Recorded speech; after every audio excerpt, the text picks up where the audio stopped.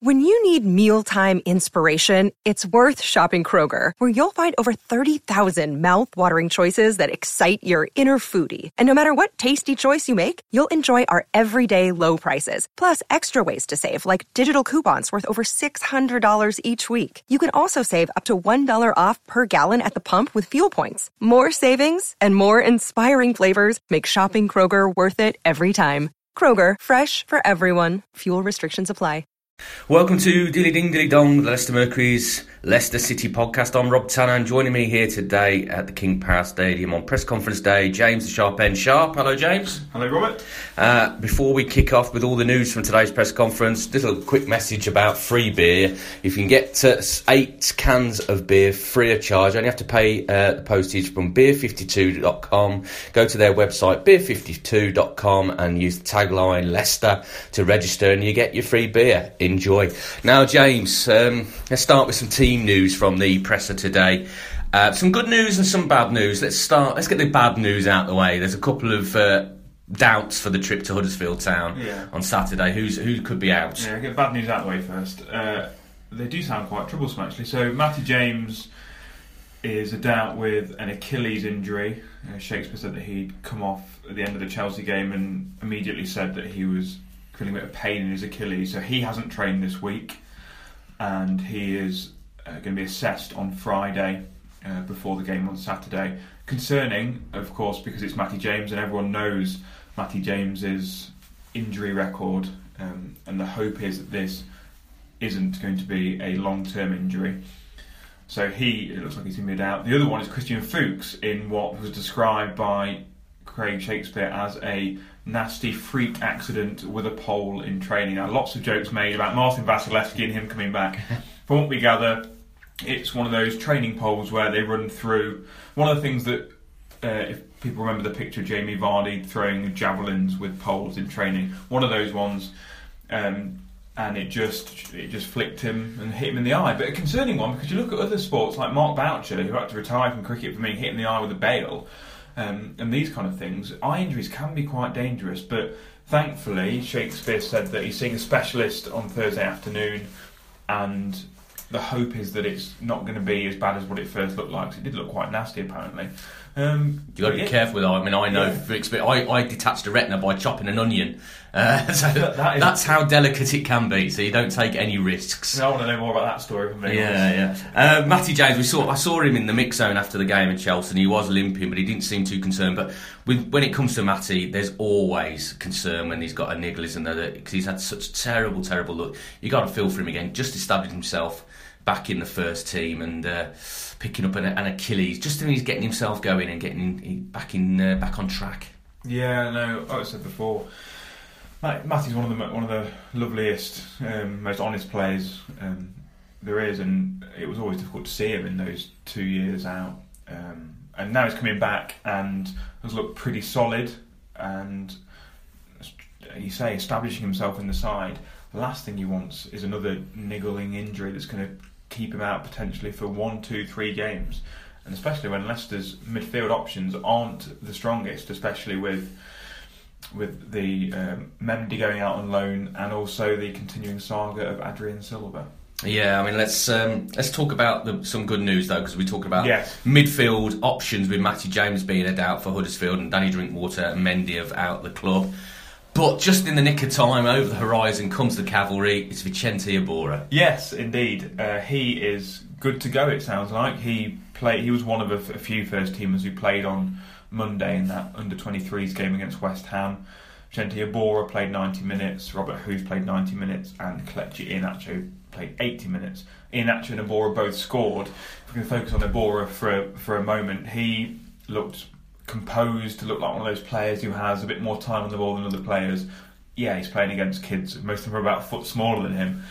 But in the first half, played deeper, and then in the second, he started the move that led to Iheanacho's goal. In the second half, moved a little bit further forward. We'd heard from people in Seville that he can play that number 10 role. In that second half, he moved a little bit further forward, and while didn't have the kind of bustling energy of Shinji, looked like he could pick a pass and link play really well. So the return of Iborra is excellent news on its own, but especially now that Matty James looks like he's picked up an injury. And he's got so much experience, hasn't he? We were watching the game because it was a live stream on Monday night, and he had a big influence on some of the youngsters around him, particularly Hamza Chowdhury, didn't we? So if he can do that with Wilfred Ndidi, another youngster just making his way in the game, then that'd be crucial as well. It's not just his contribution with the ball, it's his experience that he can spread throughout the team. Yeah, definitely. And looking at the club spoke to Steve Beaglehall after the game, the development squad coach, and he mentioned the point that it was great having Iborra in that. Vinny, he called him, in that squad, because he's great with the younger players. And even though he's the first teamer, like you say, Ndidi is still 20 years old, so he's still got loads of learning to do. And to have a player like Iborra of that experience, not only at club level but also internationally and not internationally, but Champions League football, he's got loads of experience there. And if you can impart that onto Wilfred Ndidi, then that is a real bonus. And Kelechi Iheanacho, we've all been waiting to see Kelechi. We've seen 20 minutes of 2 substitute appearances. Yeah. 20 minutes we've seen of him in the first team so far. I went down the training ground this morning and had a sit down with him. He's an interesting character. He's raring to go. He's told me he wants to start. Shakespeare says as long as he passes the conditioning test, he could be in contention for Huddersfield. But he's got to be mindful of the last 20 minutes, whether he can last 90 minutes at the moment. But what did you think of his performance on Monday night? Yeah, like I said, when he came off after 80 minutes and he looked like he was blowing, he looked like he had put in a real shift, and it looked as though he was tired. But up until then, he was one of the best players on the pitch. He had a wonderful first touch, looked sharp, his movement looked really good, capped it off with a fine finish. So he looks fresh, he looks confident. And obviously you spoke to him today, he came across as a confident lad. Well, he did, because when I asked him, are you back to full speed after your toe injury? He went, didn't you see me play on Monday? Didn't you see me? Well, yes, we did see you, Kelechi, and you look pretty good. So hopefully, if you do come in, then you can offer Shakespeare and maybe take a little bit of the pressure off Jamie Vardy a little bit, because a lot of Leicester's goal scoring prowess is always on Vardy. He's the main man to score the goals. Maybe Iheanacho, who boasts a fantastic goal record, hopefully might be able to kind of ease the burden a little bit. How they played together, though, how they fit together is a different question. They played together in that game against Borussia Mönchengladbach in pre-season, and Iheanacho set Vardy up before he went off injured. So the signs there are good. How he fits into the formation, does he drop deeper, does he play alongside him, does he play the Shinji role? They're all questions that Shakespeare needs to answer. But he is another player who is back to fitness, and hopefully we can see a bit more of. Yeah, absolutely. Robert Huth as well is back, played the full 90 minutes. Decisions to make now. Yeah. Well, what's he do? Does he go... I know he's thought about 3 centre-backs and wing-backs and different types of formations for different opposition, but that certainly gives him the option there. But there was also the news about Alexander Dragovic. He's nearly fit, not quite a bit behind, but could be in contention for Liverpool on Tuesday night. So that adds to the options once again, with 4 centre backs now up for consideration. Yeah, I mean, we said at the start of this week that we felt a bit sorry for Shakespeare because his options seemed a little bit threadbare. And in the course of a few days and 123's game and a press conference, he's gone from having few options to looking like, over the next week or so, a couple of weeks, forgetting the injuries to Fuchs and James for a minute, he's got a lot more options on. And Dragovic is another one, signed on loan from Bayer Leverkusen, comes with a decent pedigree. You wouldn't imagine he's been signed on loan not to perform much. So hopefully we should see him in the Carabao Cup game on Tuesday. Another option. I mean, the decision for Shakespeare now, though, is that this is the first time he's had all 3 main centre-backs fit. Maguire's come in and done fantastically, but he's not really had a decision. Shakespeare's not had a decision to make because Huth's not been fit and it's just been Morgan to go with him. Now, he's got to pick between Maguire, who you would say is Leicester's first-choice defender, and the 2 established centre-halves, your captain, or Robert Huth, who's been so crucial. I think it'll probably be Morgan and Maguire that stay there, and Huth will have to be on the bench. But great options, but also big decisions. Older players as well, though, they need to be playing. Otherwise, it's harder for them to maintain that level of fitness that they need, that sharpness.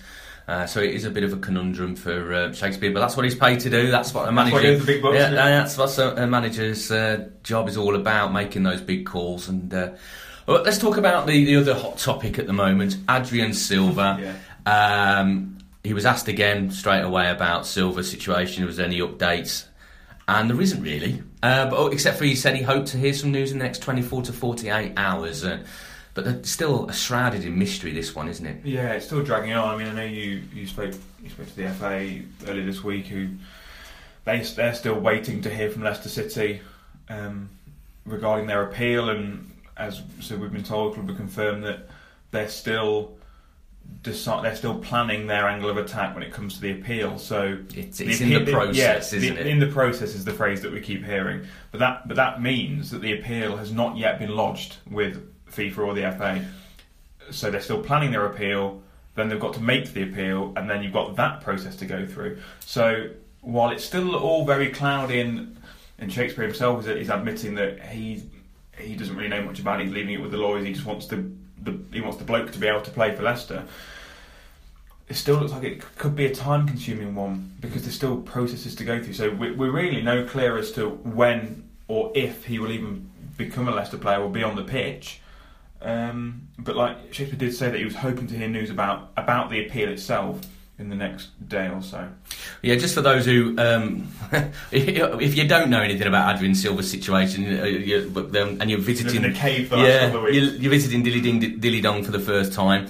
Adrien Silva, £22 million signing from Sporting Lisbon, midfield player, signed on deadline day night, right on their deadline. In fact, the FA and FIFA say that Leicester City's paperwork went through the computer system 14 seconds too late, and as such FIFA have withheld his registration. We understand the transfer has gone through, but the registration is the stumbling block now, and they're trying to get FIFA to overturn their ruling that he can't be registered until January. We effectively would rule him out of action for 4 months, and he's not even allowed to train with the squad. He said that Shakespeare confirmed that he's been training with the club's sports science staff in terms of keeping him ticking over and that kind of thing. But when it comes to kicking balls and training with the actual squad itself and his potentially future teammates, that's still a no-go.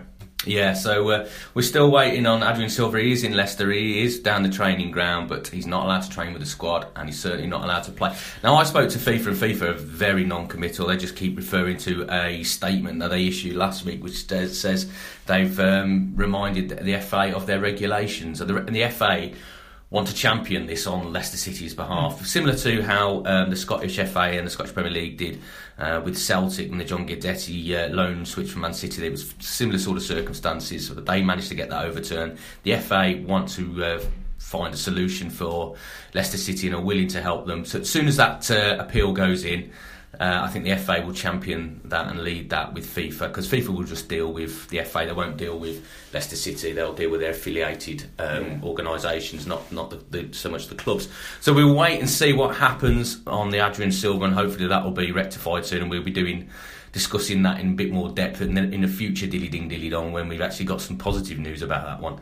Other news, Demarai Gray. He was asked again about Demarai Gray's contract situation. Pretty similar to what he said last time, isn't it? Yeah, he said it's getting closer. He said it's been ongoing for a while, even before the deadline, the end of the deadline, end of the transfer window, where Leicester rejected a £25 million bid from Bournemouth. Shakespeare's saying that the negotiations have been going on way before that, and he's a player that they want at the club. And despite all the constant noises that seem to come out about Gray being frustrated with his game time, wanting to start more, it looks like the contract is on its way to being sorted, and Shakespeare said once that is done, it's nice to put that to bed, and then Demarai Gray can move on with his career and knuckle down and get on with trying to force his way into the Leicester team.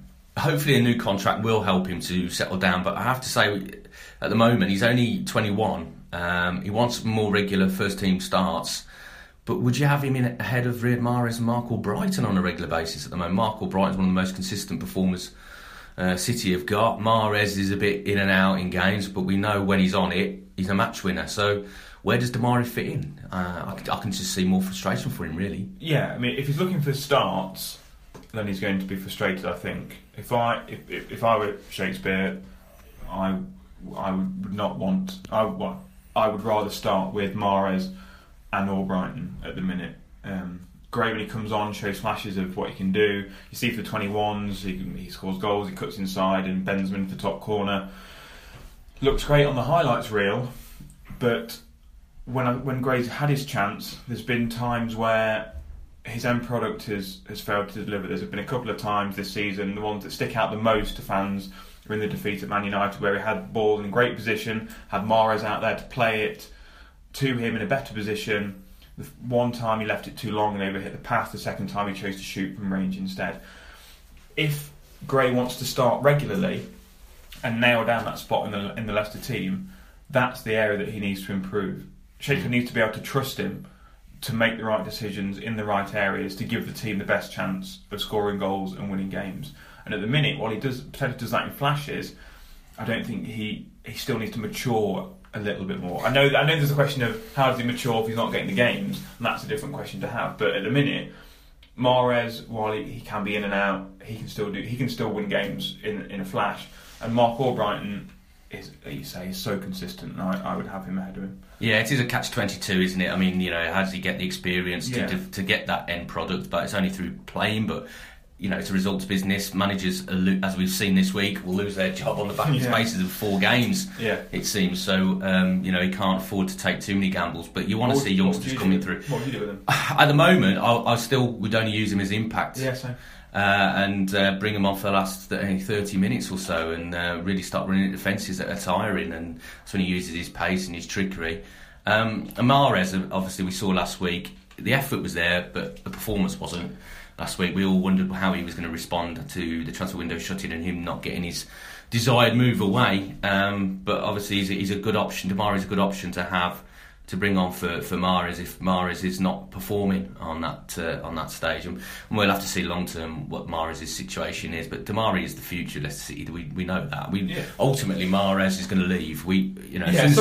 Somebody will pay whatever for him in the end. But Damari is the future, and that's why they want to get him on the contract and get him settled and get his head down. And he needs to just start concentrating on his football now and not anything else that's going on, and just get his head down and learn.